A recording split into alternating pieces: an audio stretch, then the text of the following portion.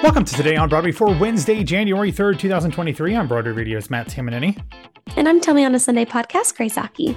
Grace, Happy New Year. We are Happy back. New Year. Back. Who knows if we're better than ever, but we are officially back. You have had a couple weeks of different episodes mixed in here. Grace, you and I did a bunch of things looking back on 2023 and looking forward to 2024.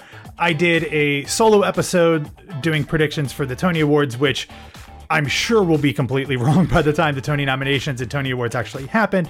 Jennifer McHugh and I had a couple pop culture things in there as well, including our wishes, wants, and wills for the upcoming Emmy Awards that'll happen on January 15th. So lots of content that we hope you were able to follow along with and kept you occupied and entertained during the holidays. But we are back on our normal schedule. And Grace, there was a lot of news. We did not expect there to be much news coming out over the holidays because there very rarely is. But there was this year, and we're going to start with things that aren't officially news as of now, but could be in the very near future. It started just a few days before Christmas when Philip Boroff over at the Broadway Journal reported that both Stereophonic and Paper Mill's Great Gatsby, not to be confused with just Gatsby that's coming to ART later this year, but the Great Gatsby that had Jeremy Jordan and Eva Noblezada, they are both getting ready for Broadway runs. The plan, as we've kind of talked about a number of times, is for Stereophonic to move from its completely sold out 2.5-month run at Playwrights Horizons to go over to the Golden Theater, the only play appropriate house still available on Broadway this season.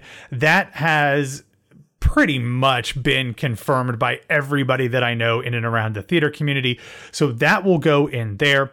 The other news, which is a little bit more squishy as far as I can tell, Grace, is that one of the producers who has kind of subsidized or enhanced the Gatsby production at Paper Mill has secured the Broadway theater for this spring. And that's what Philip Boroff says in the Broadway Journal. But as you and I were talking before we started recording, Grace, spring could mean spring season, as in like the spring Broadway season opening before the Tony eligibility deadline in April, or just spring the calendar season. And maybe it won't even begin performances until April or May or even June, since the equinox does not happen to turn us into summer until like June 20th.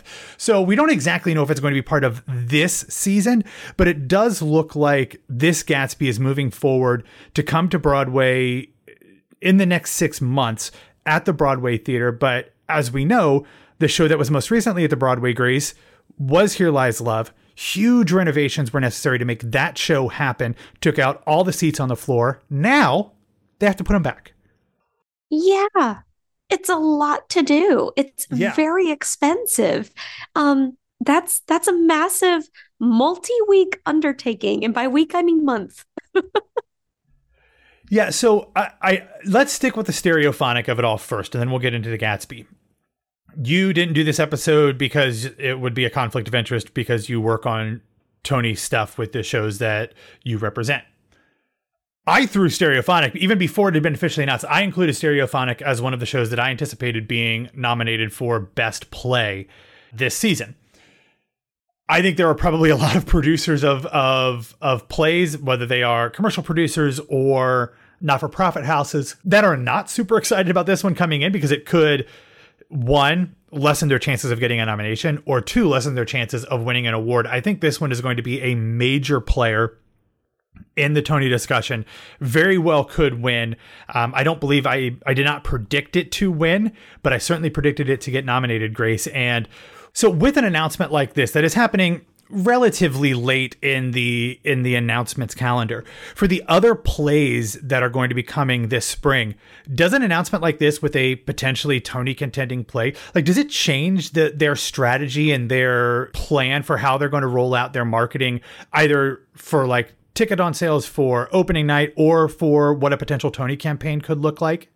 I think that anything that announces is changing the game for anything on the street. I genuinely believe that, right? So like everyone has an idea of what else is out there and what the potentials are and what the potential noms could be for every single piece of theater that's out. The second that someone throws a wrench in that, there is a domino effect. There has to be. You get a sense of, okay, well, this show has 3 leading females, or this show has one very, very obvious, like leading male character, et cetera, and so on and so forth. And so you kind of start to do some Jenga and you look around and you figure out like what the pops are going to be and what the potential competition is. And the second that someone announces surprisingly or not surprisingly, you kind of have to refactor some of that stuff. Like I don't think I think it's nice. I'm not saying it on like legitimate, like I've seen it it's just more so that like there has to be some level of contingency plans, but also there has to be some level of, hey, you know what? We thought this person was going to be a shoe-in for this nom, and now there is definite three-hand competition versus the two-hander competition or something like that, and to some extent. Yeah. And I think that the play categories specifically are in a bit of a different, they get to have more potential versus the musicals because there's so many musicals this season. I think with a genuine, critics pick type of play like Stereophonic in the mix, it does change things for everyone else's as plans, I believe. So I think it does shift some stuff for sure.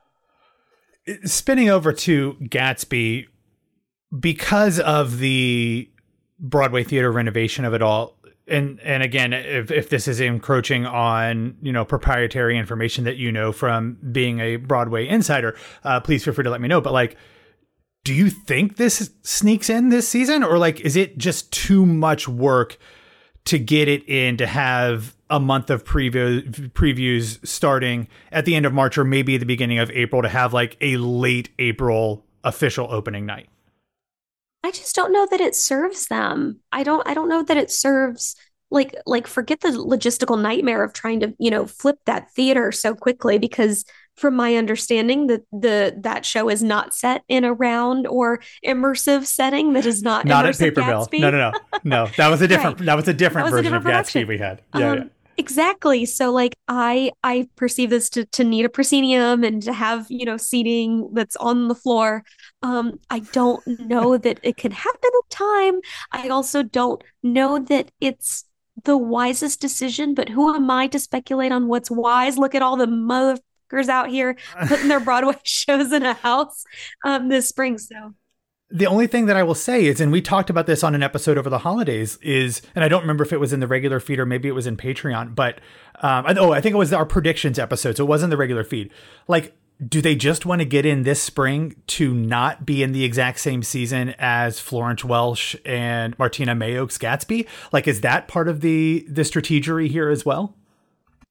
I mean, they certainly, it's going to ART, the Florence Welch one, like that's right, in May. Happening right in now. May. Yeah. In May. And I think that just having both running in proximity is just inevitable.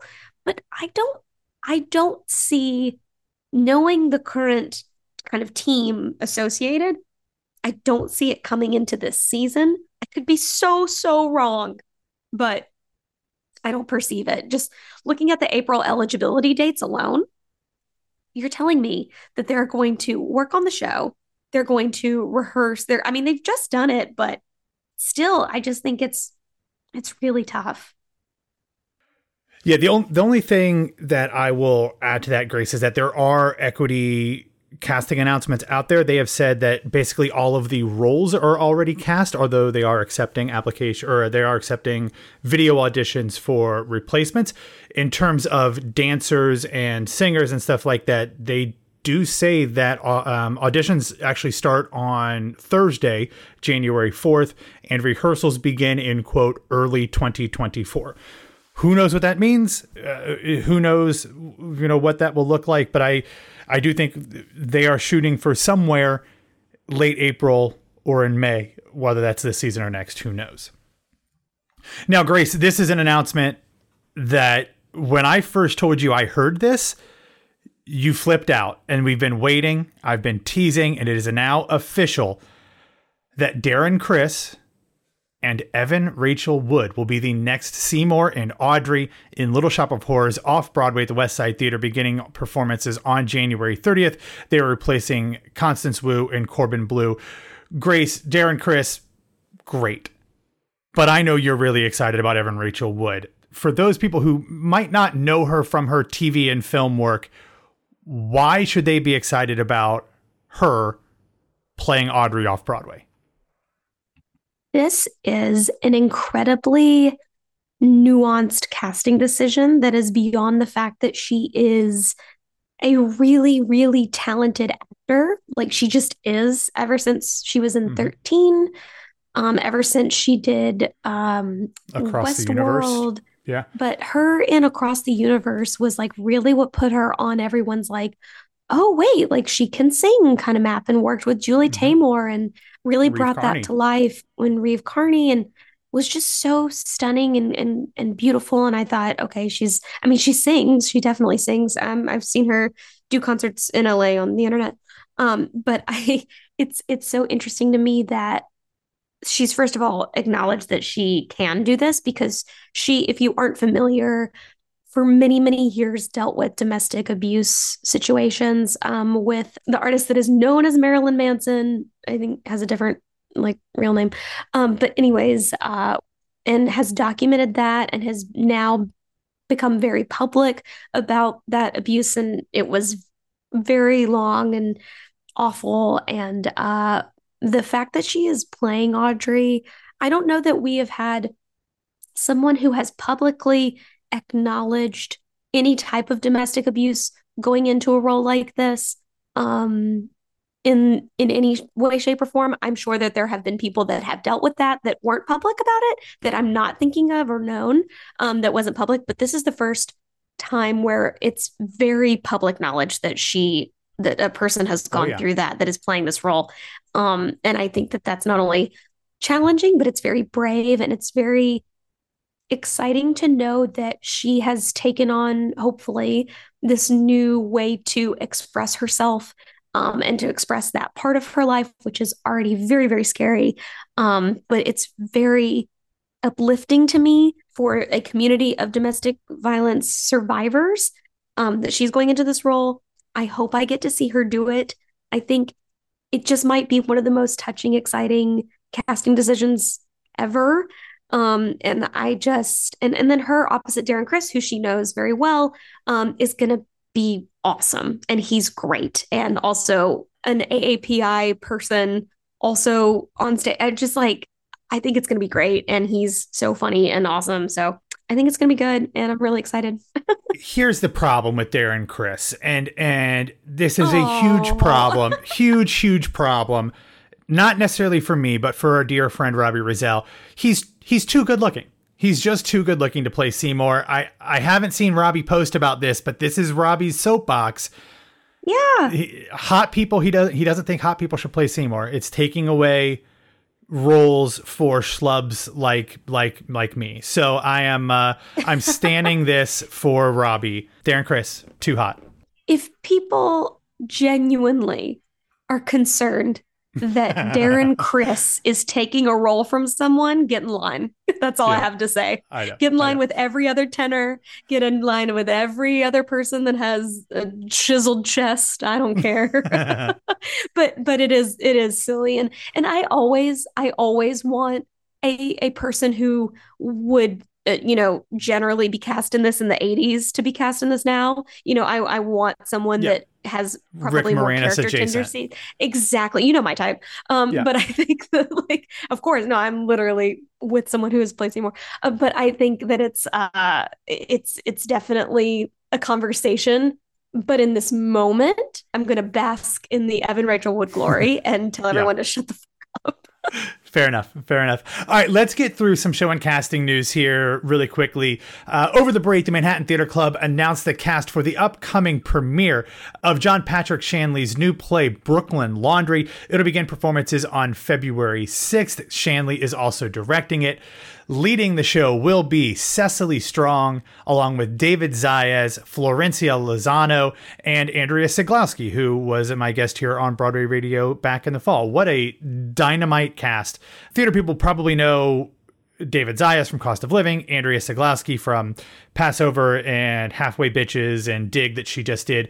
But I don't think Florencia Lozano, who maybe you don't know, I grew up watching her on One Life to Live. She is fantastic. I'm very excited for everybody in this. Again, performances begin on February 6th. Then going over to one of our favorite theater companies, the Vineyard Theater, they have announced casting for Russian Troll Farm, a workplace comedy. This new play was written by Sarah Gancher and directed by Darko Tresnik. The cast will be led by the great Academy Award nominee Christine Lottie. It will also feature Renata Friedman, Haskell King, John Lavelle, and Hadi Tabal. This show begins performances on January 25th. It is a limited run through February 25th as of now. Potential extensions always are a possibility off Broadway. And then the last one here, and then we can talk about anything you want before we get into the next group of show and casting announcements, Grace, is the fact that the New York City Center Encores have announced additional casting for the upcoming run of Jelly's Last Jam. We already knew that Billy Porter and Jakina Kalakongo were going to be a part of that show that will begin performances on February 21st. Now we know that the incredible Nicholas Christopher will play Jelly Roll Morton. John Clay III will also be in there. Tiffany Mann and the legendary Leslie Uggams will be a part of the show too. If you want more information, we will have that in the show notes. That will run this season. Everything at Encores is running 2 weeks from February 21st through March 3rd. Yeah, I'm really excited about Jelly's Last Jam. I really hope I get to see it. It's just one of those shows that I like to watch the clips of on YouTube all the time. And that's how you jam. I'm, you know, I don't know what it is, but The Troll Farm, it's a great title. I just feel like that's such a sellable title. Like, I immediately was like, I absolutely want to know more about this. And I think that that's part of the hook of it. So I'm very excited about that. Yeah.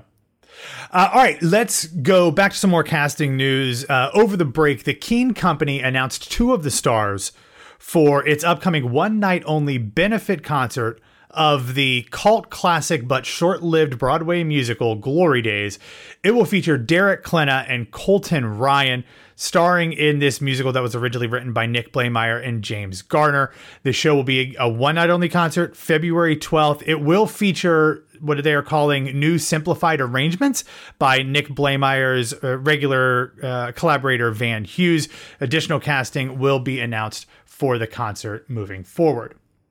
Speaking of short runs, the Kennedy Center's Broadway Center stage production of Tick, Tick, Boom has found its 3 stars.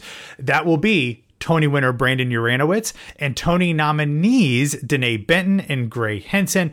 Neil Patrick Harris will direct this production that will run from January 26th through February 4th. That is 11 performances only in the nation's capital. And then finally, Grace, over the holidays, correct me if I'm wrong, you went and saw Titanic, correct? I did see Titanic. Was it your first time seeing it, or had you seen it before? I can't remember. Seen that before. It was my mom's first time seeing it, and it was Ev's first time seeing it.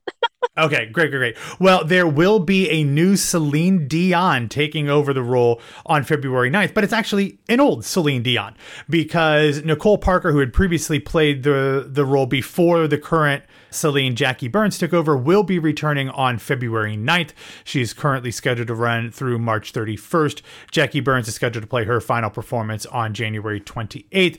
As we've talked about before, they are going to welcome in some other new cast members next week, actually next Friday. Starting on January 12th will be Frankie Grande returning to the role that he originated as Victor Garber, and then Nathan Lee Graham will also join the cast as Ruth. And then finally in this little section here, it was announced that Mind Mangler, the new magic off-Broadway comedy show from the Mischief Group, will have a closing earlier than originally anticipated. It had been scheduled to run off-Broadway at New World Stages through March 3rd. It will now close up shop on January 28th. All right, Grace, I have a couple real quick videos to recommend, and I know you have a show that you want to recommend that I've mentioned before but is now on sale. My 2 recommendations. 1, Aaron Tveit did a New Year's Eve concert at 54 Below. He sang the song I Am Ken. Is that what it's called? I Am Ken from the Barbie movie. You can check out that video in the show notes. And also, Sweeney Todd did a Tiny Desk concert with NPR. Many of the cast members, Ruthie Ann Miles wasn't there, but Annalie Ashford and Josh Groban were, so check those out. And then Grace, what show do you think people need to go get tickets for? Here's the thing. No one's paying me to say this, In fact, I don't work on it even a tiny bit. But the show that I am looking forward to the most is starting on February 14th.